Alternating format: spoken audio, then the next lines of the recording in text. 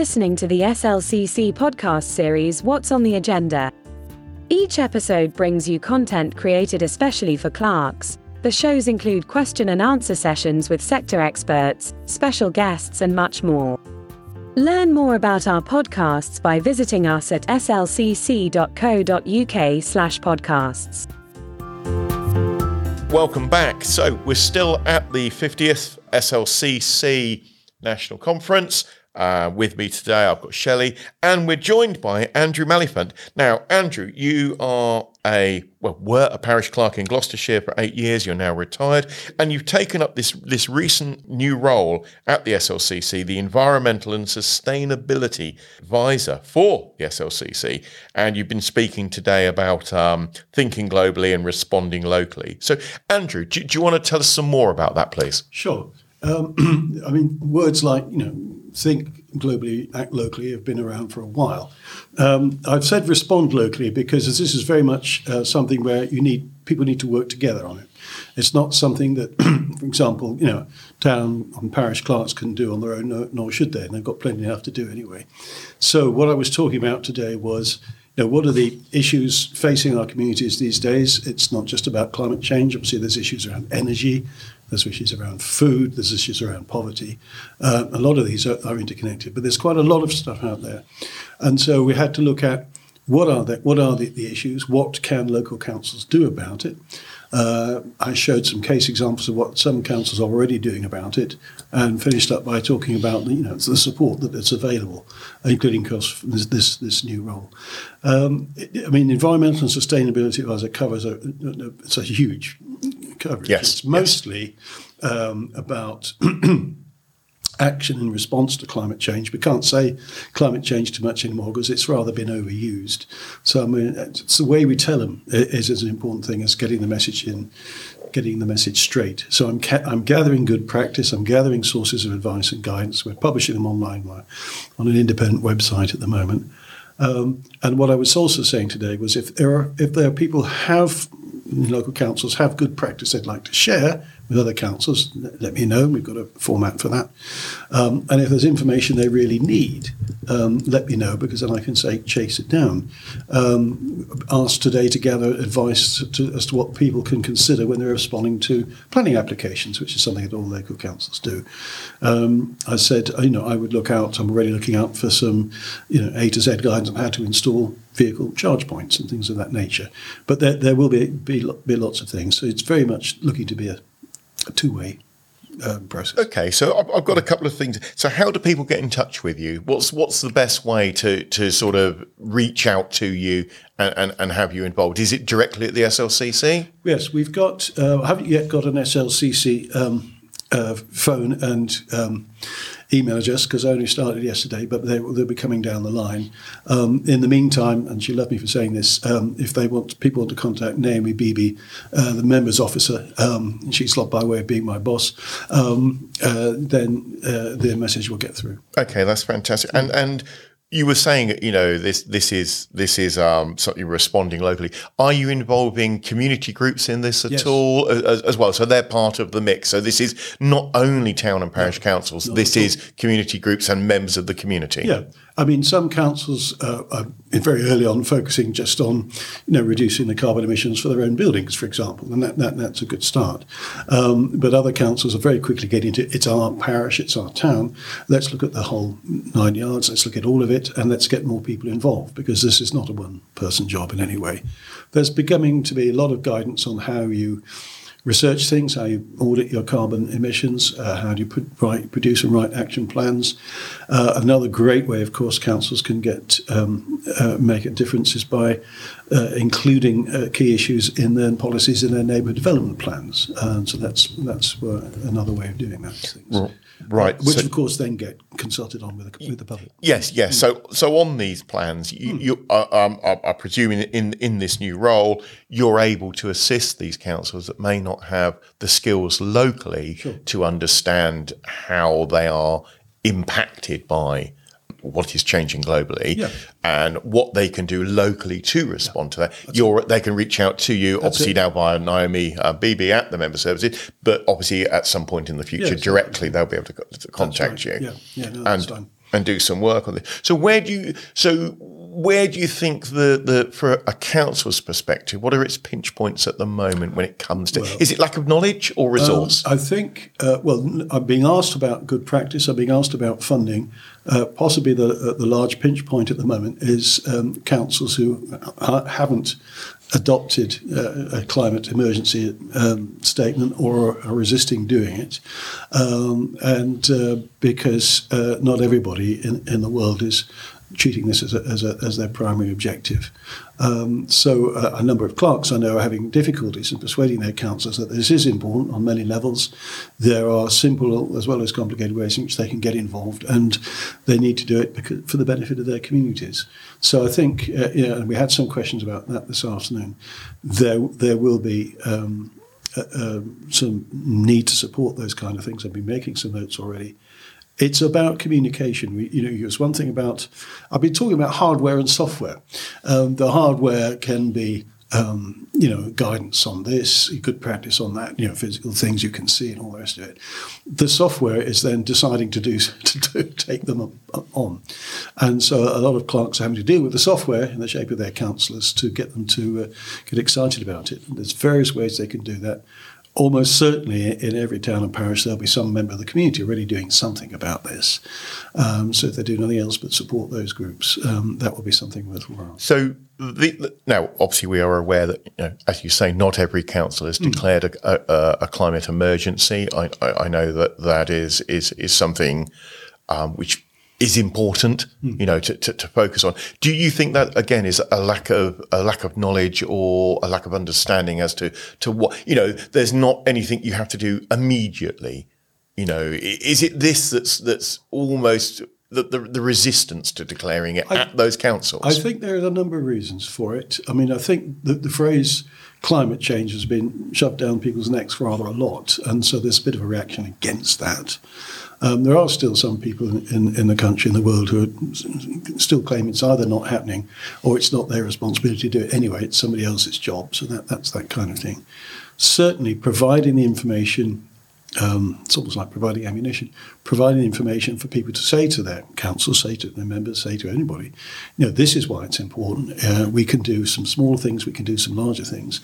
And particularly as far as England is concerned, 10,000 town and parish councils covering about 30% of the country. If they all did some things, and that would encourage each other to do things, that would make a huge difference to the national scene and to the national targets for net zero and for our future well-being. Yes, because it's the word you often hear people say. Emergency is quite a strong term, and I think again that to some people they see it as not an immediate urgency. It's we can get around to this. We can wait a while. We'll see what other people are doing. But emergency is probably a reasonable word for it now. It is an emergency. I mean, some people are using the word sustainability in their resolutions. So then instead of saying it's a climate emergency, then there's a resolution about sustainability. Resilience, local resilience is another phrase that's being used a lot, how we react to issues and problems. The word emergency is already used at local council level in terms of emergency plans. And at district level, there's a DEPLO, District Emergency Planning Officer, who will be providing a template for councils to fill in. And things like providing a cool hub for heat waves, Yes, because warm hubs are now something that's come along, isn't it? Yes. They've come into the council space where smaller councils that may have a village hall or a community centre or a sports hall or something are being asked to provide these warm spaces, which all come under this one umbrella. Yes. And that's it. That's where it's important, isn't it? The thing is, as well, I guess, is that people have declared climate emergencies and then they think they've done their bit and they don't actually follow it through. No. So it's learning about what those small things that councils can do that it's not going to take a big knock on their precept that's going to get people enthused and excited about it. Yeah, I've started making some notes about that. I mean, some of it can be small things like a simple action, finding a single project that's easy to do. We talk about allotments being a good way to, reduce food miles, reduce plastic thing, but it also encourages people to eat healthily and all the rest of it. We might think, we've already got an option, but you don't have to have just one. One of the things that's come to me about all of this climate action, as I call it, is there's always something else you can be doing. There's no, once you've started, you can keep going. Because there's lots to go at. Start with something and then you carry on with something else. Some councils are doing amazingly as to the ranges of things that they are doing. Sometimes it's a bit of a slower process to get things moving. And this is where Andrew, you feel your role at the SLCC of transferring that knowledge from, as you just said, good councils that are doing a lot to those councils that, as you say, they declare an emergency, but they're not really sure what they now have to do. Exactly. We've declared it. Yeah. And now what? What's the next bit? Yeah. What's the next stage? Yeah. I've drafted an action plan template. If people want to have something that looks across the whole span of things, it's only 2 sides of A4, so it's not. But there's detail in behind it. But there are some things that people already said to me. They looked at it just in the last few days. They're saying, "Oh, I didn't think about that. Or I didn't know about that." There's different things that can be done, and some of them are instant reactions, and some of them take longer. And that's the theme we've heard today, isn't it? I didn't know. We've been discussing this with varying guests today, haven't we? And a lot of the time, you hear, "Oh, I didn't know I could do that," or "I didn't know I needed to do that." I think this guide, this action plan, once distributed to those clerks, to take advantage of, it's going to help them. To engage with their community. Here's our action plan. The council, we have declared this climate emergency. We have an action plan, and we're looking at 2, 3, and 4. We feel that we can do that part of that plan. Yeah. And as you say, Andrew, it's those small bits, but they all add up. Yes. From those 10,000 parish and town councils. Yeah. That's a lot of action if they all did a couple of bits. And Andrew, as well, you're sort of getting the voice of town and parish councils heard, aren't you? Because I know you and I have had a conversation about you talking to government departments about trying to move things forward at a local level and what the capacity is at that local level that some people in government might not just be aware of. Yeah. This is, the government has a local net zero strategy, which is about all the things that could be done to meet their overall target of getting things done by 2050. The sooner the better, frankly. And they set up this forum to get government departments and local government together to see what might be done. What are the obstacles? What are the advantages? Talking about funding, talking about roles and responsibilities. And they're currently focusing on a place-based approach, which is right in our backyard, in effect. So we'll see what comes out for that. If you imagine you're talking about a place-based approach, there are things that are around an area. We've talked a bit about the parish, the town council area, what the community do, what the geography is like, and things of that nature.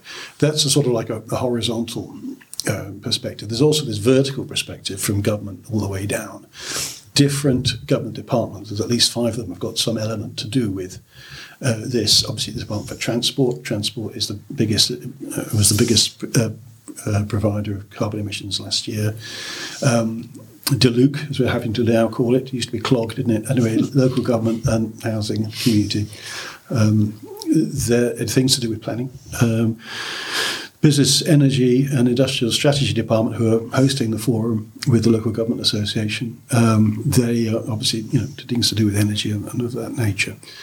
So there is something that, if there's some funding, advice, issues, obstacles, whatever, in the sort of vertical sense that can be dealt with, we're trying to pick those out. And I've had some suggestions about that today as well. And it's also about each understanding each other. What is it that can sort of want all the rest of it?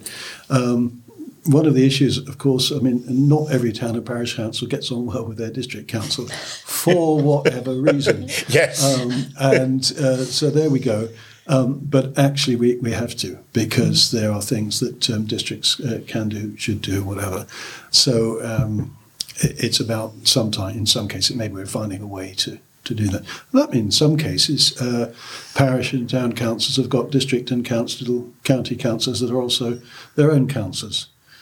Well, that's not always the answer, though. The dual-hatted variety. Yes, the dual and triple hatters, yes. If some of those people have got rather fixed views, it's not perhaps as helpful as it might be, but I can't say anymore with propriety. But no, that is can be an issue. Past planning applications, a parish or town didn't want it. District council put it through anybody, guru, wouldn't like that. This is another element of working together.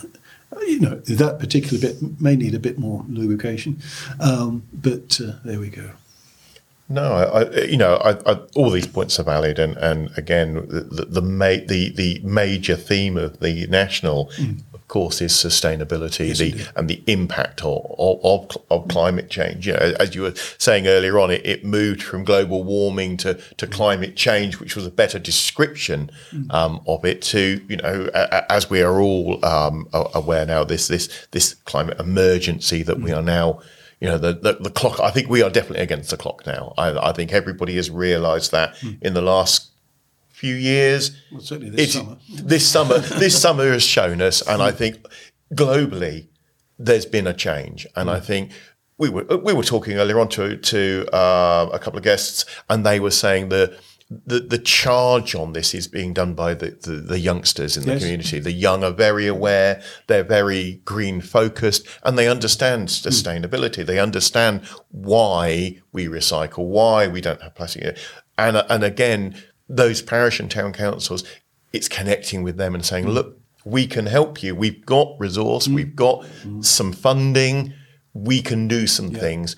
Where do you need us? And again, it's messages like this, getting that out there to those clerks to say, look, there are resources at SLCC available that can help you. The action plan you mentioned earlier on, and the other resources that are coming with that in the future, they're going to be valuable to make a difference at that, those parish and town councils where, they're struggling to sort of get a foothold. And it was great to hear the new president this morning saying that her priority this year is going to be on youth. Brilliant. Okay. Yes, I mean, young people tend not to want to go to evening meetings with older people. Okay. How we do that is also another sort of technique. The schools probably are probably going to be important here. Sure. Maybe secondary, primary. I think primary tends to focus on it. I know from personal experience, the walk to school initiatives they have to try and cut the carbon. It's more practical, isn't it? So it is. I think it is. And get dirty and cleaning up rivers and the rest of it. It is. I think primary school like all that, don't they? I know where I am. The initiatives to use your feet, use your bike, don't take the car. Yeah. The primary children, they champion that. Not only do they see a reward at the end of the week in the suite, the suite, but it's a practical. Yeah. It's something that they can achieve, and I think those children, again, they understand why they're being asked to do this. It's better, and I think they realise that it's better. The other thing about young people is that they don't have those huge memories from the past. I mean, people of my age and even people younger than me, what we experience and remember from growing up, corner sweet shops. I'm going out, Mum, all right, be back by 6, things of this nature. My granddad told me and his brother went out for a 50-mile, they go out for long walks and nobody really called the police or whatever. They don't have those memories. And so it's really about looking forward. So in a sense, they don't have that baggage. So that they are in a pole position to help us define what the future will look like, because some of this stuff like emergency climate energy can be quite scary language. We need to find a way partly of normalising the new way we're going to be living, but also being positive about it, looking forward to it. It's going to be good because, and obviously saving money can be part of it, but there has to be somewhere we're working towards rather than just there's something we're running away from. Do you think the pandemic had an impact on it? Because actually we all enjoyed less traffic on the roads. Yes. The quietness. Yeah. Everything. Do you think that's had an impact? It has had an impact. I mean, apart from we're all learning how to use Zoom and Teams and so forth, which was good stuff. There has been, and I'm told it's still there to a certain extent, There are a lot of job vacancies shortly after the pandemic and after lockdown still remaining open. And I think what that caused a lot of people, perhaps the majority of people, to think again, says, am I really doing what I want to be doing out of life? I've been stuck indoors. I've been doing this kind of job. I can do it online. I can't do it online. And I feel that quite strongly, that a lot of people have been stepping out for a bit, standing back a bit and thinking what they might do. So to a certain extent, yes, that should be fertile ground for new ideas, yeah. There's a new idea that I heard about the other day, apparently, which is from America. It's called a bike bus. Instead of sort of walking to school or driving to school, get some responsible adults to lead a sort of bike crocodile, so that they have a route. And people keep kids at the garden gate, and they all cycle safely into the school together, and then cycle back again. I'm not sure how many places in this country do that yet, and of course it won't fit everybody's geography.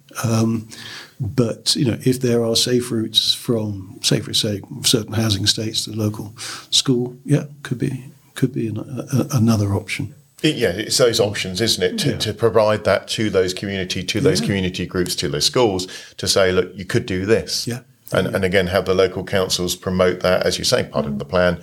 Have you considered this for groups in your community? It's all going to make a difference. Yeah. Schools are also quite big on tree planting, things like that. They love that. And so councils, of course. I mean, the Queen's Green Canopy. Do you remember that was a hugely popular project? Still going on, isn't it, during the course of the year? Well, we used to have plant a tree in 73, plant some more in 74. Now we can do plant a tree in 23, plant some more in 24. I'm just waiting for that one to come out again. Sometimes it's, without being too banal about it, sometimes some of this catchy stuff can catch on.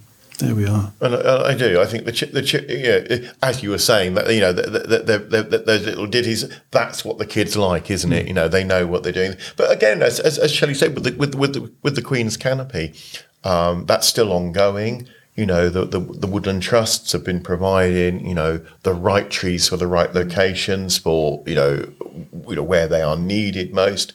And it's easy then for children to get involved in a project like that. And with support from the council, because the council's the major landowner really, isn't it? Wherever you go, the council probably has the most green land dotted about. The larger councils, not necessarily parish councils. They're not always owners. No, they're not. But the council as the group tend to be the people that have the land, don't they? With the canopy, I know that the schools approach our unitary authority, who are more than happy to let them go off into varying areas and plant some more trees. The children enjoy it. As you said, they got their hands muddy. They enjoyed it, but it made a difference. With support from town, parish, and the principal authorities as well. That is the sort of activities that people will see. The community litter groups you see where they're out with the high vises on. Whenever you drive along, you see them straight away, and you think, that's brilliant. The children see that, and that's, can we go and do that? That's their first question. We can do that, can't we? Yes, you can. It's easy to do. It's those small steps that, as you say, in that the declaration of that emergency and the fear of, what do we do? Yeah, it normalises that behaviour too, doesn't it? It's the right thing to do, so it becomes part of your life rather than being something odd. They're not the exception, then, are they? They are they are there. Yeah, absolutely right. And one of my friends said to me, this is some weeks ago now, Insulate Britain, the various campaigners that are going, and they've all got points to make. Rather than superglue themselves to the motorways, why don't they go out and pick out rubbish, but have the messages on their jackets, so that there's a sort of double whammy. I'm not dissing them anyway at all. They have got some points to make, and of course, government is declining so far to make insulating houses an important part of any new development. So there is some stuff to be done there, and how we insulate existing houses. Yeah, it's a very live issue. I was speaking to the social housing provider in my area where I live, and they're looking at this. But when I spoke to them a few weeks ago, they hadn't quite got their heads around what was the right thing to do in terms of what would be the most appropriate approach. simply putting in insulation in every house may sound straightforward, but they were obviously there are financial implications for them as well. They were looking at it. So it's probably time I rang them up again and find out what conclusion Some they've come neighbourhood to. plans are already doing that. Is it a system called Bower House? Passive house. Passive house. They're actually starting to write those into No, neighbourhood Bower House is plans something now. else, Yes, completely. I knew it was something with house H-A-U-S on there. Was it Daddy wouldn't buy me a Bower House? Yeah, passive house is quite a high spec for an environmental spec for a new building.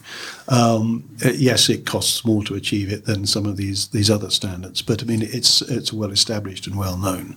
And certainly, if you wanted to encourage people or mention a standard that they should at the very least consider, a passive house is quite well known now. Yeah. Because that topic comes around often, because we're of the age where we remember cavity wall insulation was always the rage, was it? They would come and drill the holes and fill all the walls, and then there was the other initiative with the loft insulation, because no old lofts were originally insulated, were there? There was nothing in them. They were completely bare and the coldest. That insulation then came along where you could you'd get the mats and roll it all out. That combined with cavity wall insulation. So these what can be done was possible. But again, as you say, the rising costs nowadays and the change in house design, isn't it? Because you think original houses were always dual brick, so the cavity wall insulation worked quite well in that air gap. But nowadays, not all, that's not probably applicable for a lot of modern housing design I or wonder builds. if the design codes that the government wants to bring in, if that'll make a difference on the environmental bills. I think two things. I think many things, but I think two things. There are a lot of things that government can do, and certainly in terms of the powers to make changes and make a difference in our communities, our societies, they've got the biggest leeway. And we'd be very interested to see any more proposals they've got. I mean, the National Planning Policy Framework is already very good on things to do with climate change. The other thing is it's great to start local, because if we want to wait for a particular thing from government, we could wait a long time. And that may be another reason saying, we're not going to do it yet because government needs to do something first. No. Get stuck in early. And if some of this stuff is more about, campaigning. I sit in this forum, they say, it's all about us working together, not, putting pressure on each other. Okay. But some campaigning probably will be required.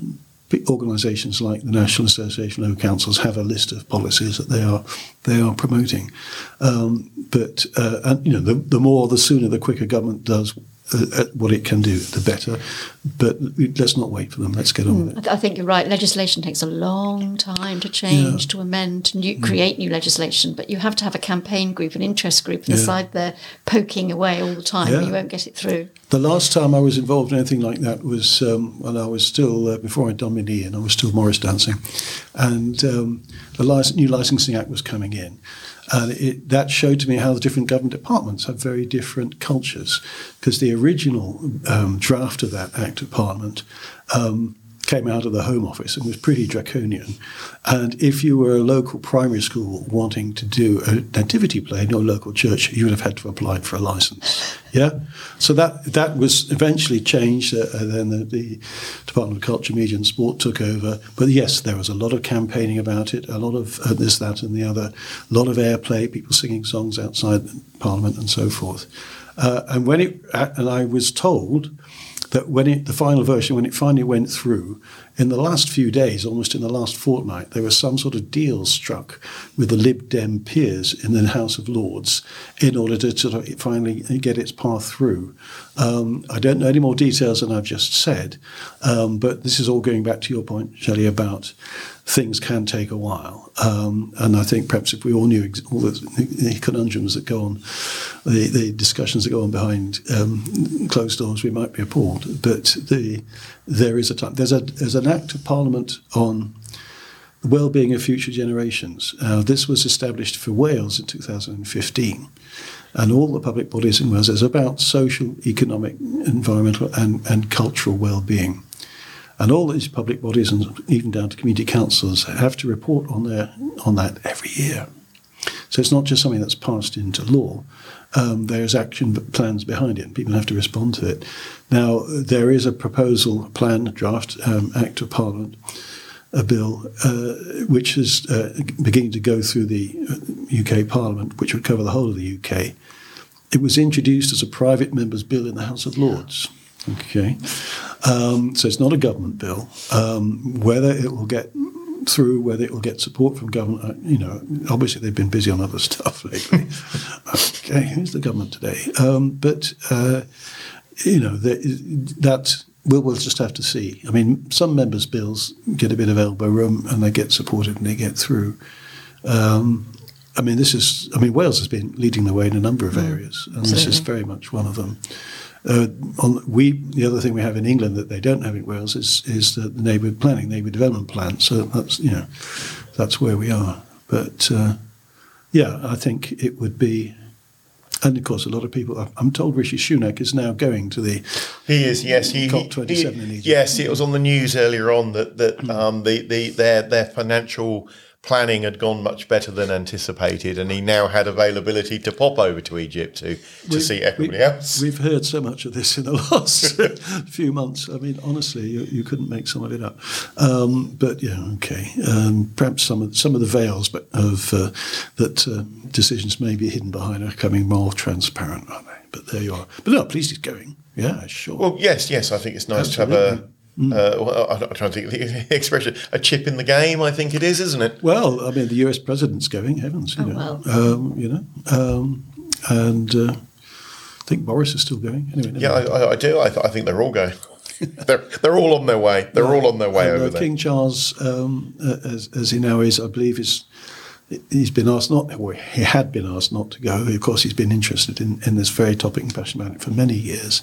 And I believe he's holding various meetings with people on their way to Egypt. It's surprising that the new Prince of Wales, because he has a very strong compassion, doesn't he, for environmental matters, why he isn't going. I don't know. I don't really know. The thing is,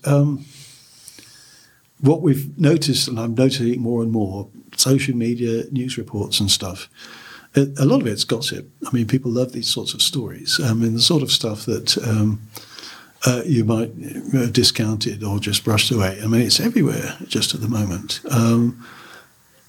Again, good thing or bad thing, but you can read things like Facebook, for example. They're not a two-edged sword, they're a three-edged sword. There's so many different elements that can be done by it. And there are things people call keyboard warriors. Is that a name to you? Yes. I think everybody in local government is familiar with them. All the rest of it. We get something like contentious correspondence, isn't it? Sometimes we can say, right, we've heard you 6 times on this topipic. Thank you very much.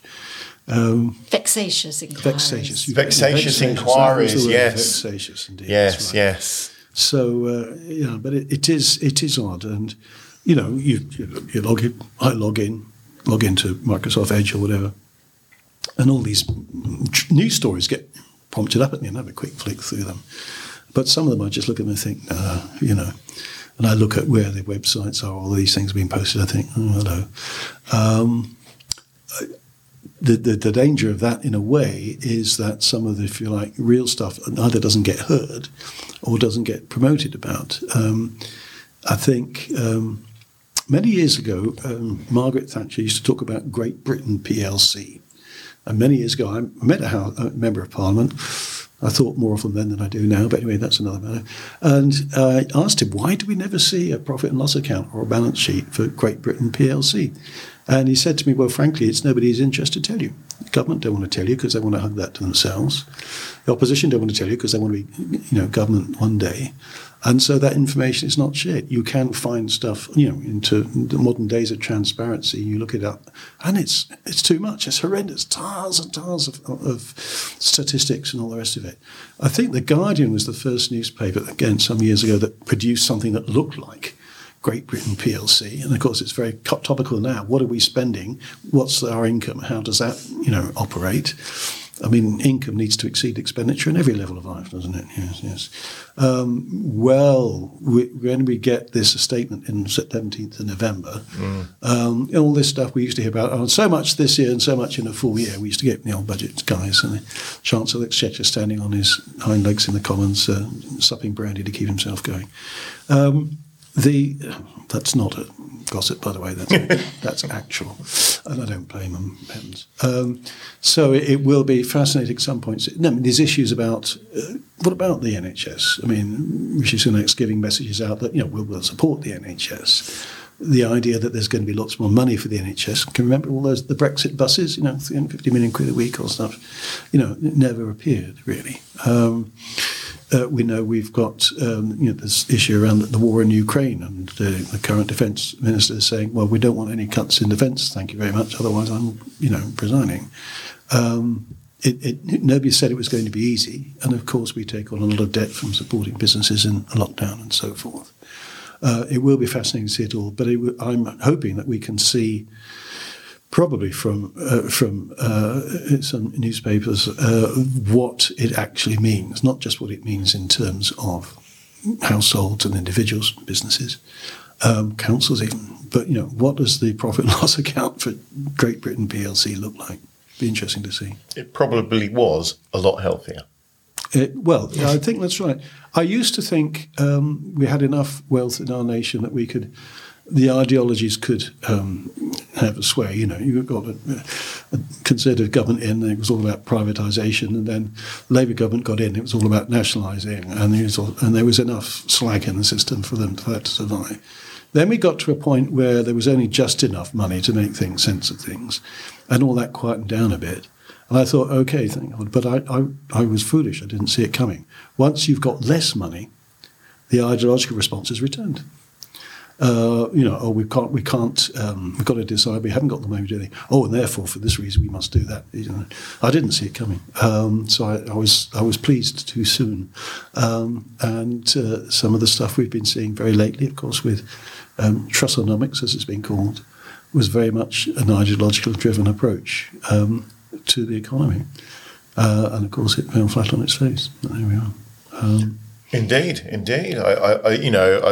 There's many a subject that we could go into, and again, as you were saying, the ideological answer to things is we would love to do more. However, we can't at the moment because of this. You can't have that if you want this. Whereas we heard less of that previously. Now, I think, as you say, as we head towards this coming year, and obviously the statement due soon, how much more of we can definitely not do that now, or this has to be cut back. And I think one of the things that I think history teaches us, it's all of these fringe bits go first. And that's the trouble, isn't it? The bit where these initiatives are going. Well, we could go back years ago to the Sure Start centres and youth clubs and things like that. They were very quickly. Yes, we can't have those now. I don't think there's any county left that has youth. No. I think they've gone, unless they're in private. The town and parish councils take them on sometimes. Sometimes that can happen, which is great. The other thing that has been under threat and we've lost in some cases has been libraries. We keep the police, we'll keep the nurses, we'll keep this, that and the other. Libraries, we can save some money there. We all used to think that the 1964 Act meant you couldn't close libraries, but actually there is a process where you might be able to do it. And one of the London boroughs has actually managed to do it. I can't remember just now which one it was. But we're now getting community-run libraries, and the first county that got into that was Buckinghamshire, run by volunteers. And in Gloucestershire, we were fortunate that we were able to, it was a question of, run it or lose it. And we've now got 8 community libraries running in Gloucestershire. And the county council, fair play to it, is putting some money in, and there's an officer, the county library service, that supports us all. They've still made huge savings, but we've just had our 10th anniversary in my village. We're running a community library there, and it's good stuff. But it was, if you like, it was a potential target for cuts. I'm sad, of course, that people who are trained as librarians, some of them have lost work. They're now less librarians, and that I'm sad about that. But, the communities' libraries are being run. I mean, we're still in the same book lending system, same book lending network. It's not, we're not a separate animal. And it's working fine. I didn't know, whether they were going to have any more libraries, but they've obviously decided for the moment that 8 is enough. But libraries are community hubs, aren't they? Really? When we space too. We set up the one in our village of Mitchardine, we didn't set it up as a library. We set it up as a community hub. From its constitution point of view. And when we're going back, we talked a bit earlier about warm hubs and warm spaces. Yes. We don't have to make any changes to our constitution if we want to get into that. We still have to work out the ins and outs of it. County libraries in Gloucestershire are looking at doing some things, not opening extra hours, but making it more welcoming to people, when they are open. At a village level, we had a meeting the other day about, what about it from a village perspective? Where can people go? What facilities might there be? If, for example, the library's only open certain days, or the cafes are only open in the mornings, whatever it is. It's almost a bit like the pandemic, where an awful lot of people suddenly volunteered to help elderly housebound people get their groceries in, So it may be, we don't yet know how severe the winter's going to be, but we know a lot of people are going to be, frankly, hard up. As to what the demand is going to be and how we might manage it. Talking about restarting the monthly lunch club in our village, for example. It's back to community level, it's back to local action, it's back to self-help. And lots of good examples around. And going to be even more necessary. And I think, Andrew, this harks back to what your presentation, the respond locally. Yes. Where I live, we have a community centre that does that's our warm space. It's been set up for. That also has we have a book swap. Set up in there. It's also a drop-off point for the food bank. Yeah. So it does lots of community-led activities. So all these community groups, going back, would have all had somewhere to do that from. Slowly over time, that's a road. They now all come to this hub. These hubs are important in communities where all the things I need to do are in one central location. Yeah. And again, there's the sustainability of that single building is far better than having several buildings, as you say, open one day a week here, then there's open one day. I could have this whole building open all week and manage everything in one place. Yeah. And that works nicely, I think. I think that helps. I mean, one local council told me they do give and take events. In other words, you bring along things, might be warm clothing particularly, and, make it freely available and other people take it away. We've done coat swaps. Coat swaps. Yeah. Not everybody's got a charity shop. We've got one in our village, as it turns out. That's another route for this kind of thing. There's a Warm Welcomes, a national movement network supported by several churches. That's one of the things they're recommending. If you've got some blankets or warm clothes or things that you don't need anymore for whatever reason, you take them down to the hub so that somebody can get benefit of it. I mean, the thought of some people, it's this thing about money, eat or eat, people being stuck in their houses because they can't afford the eating, but they can't get out to go to other places either. And these people are going to be at serious risk. Do you think it's generally the elderly? Well, by and large, it would be the elderly that find it difficulty getting out. I mean, some elderly people, their partner may have been the person that drove and they've died, and so there they are.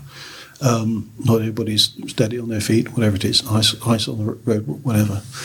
When we were younger, people would say to us they were worried about ice on the pavements, or it was a bit too hot, and we'd sort of hide a smile behind our hands. Now we're getting older ourselves, we realise what they were on about. The threat is real. Well, it is, and we're going to more likely to bend or break when we fall over than when we were younger. My father's 92, and he says every year, if I can make it through to the end of February, I'll be all right. Yes, and it's this fear of winter. No, I relate to that very much, and we're all just going to have to do the best we can. Getting back to the messages and how you say things, that it has to be, the more it can be, if you like, neutrally available. rather than saying, "Oh, you're old, you're horrible, you're whatever it is," That's part of it too, as well. So it's it is back to communication and availability. And during the pandemic, I don't know if everywhere had people queuing up to help older people get their groceries, but certainly it was very strong in where I live. Yeah, I was going to echo that. Yes. We had the group were really, really quickly. We were relatively lucky. One of the National Trust sites that had catering provided the catering services because they couldn't be open. So they were doing hot meals to support those in the community. A lot of businesses adapted completely, didn't they? To instantly over and those markets they moved into, they've stayed in. They've clearly seen a benefit from doing it a certain way or a new way or adapting something they were doing. And that's made a big difference. I know our community support groups where I live that were set up still exist. And they morph as needed to do, originally it was lockdown, then it might be, as you say, social isolation or mobility. So what one of the groups that was doing the food parcels for those, we'd had been identified, they are now doing the COVID booster and flu pickup. So they're using the community transport to pick those up that find mobility difficult, bringing them to the local surgery to have their booster and then dropping them back. So that the bus is still doing something in the community, not what it was originally envisaged to do. No. And I think that's being repeated countrywide. I think groups are looking at what the question that Deborah said: what can we do? Yeah. We've got all this. Where do you need us? Yeah. And that's making a big impact. And a number of companies, particularly those with larger workforces, are very much driven by their employees, and they're concerned about things. Sometimes they have a company charity each year, or their local volunteering, or whatever it is. And, those companies that are able to do that are very much responding and doing great good things.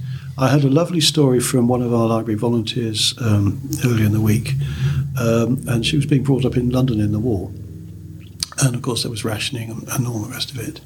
And she said what she remembers is that, each household would have a little store of special goodies they would put away. They got hold of them. And if a local child had a birthday, all these goodies would come out so that child could have a lovely birthday party. And that's a lovely story. Very much about community self-help. I mean, as you said, even in London, which is not necessarily known for a lot of that, it was quite something in those days, and so maybe we'll see more of that. Yeah, let's hope. I think that's a nice point to end today's podcast on, and the hope for a brighter future. Andrew Maliphant, it's been absolutely wonderful talking with you today. Of course, I've got Shelley with me as well. We've had a really, really good time. I think we've covered some really interesting subjects, and it's going to be, obviously once you've fully settled into your new role at the SLCC and those action packs are out there, I'm sure we'll probably have you back again in the future. Fantastic. Thank you very much. I've enjoyed myself this afternoon.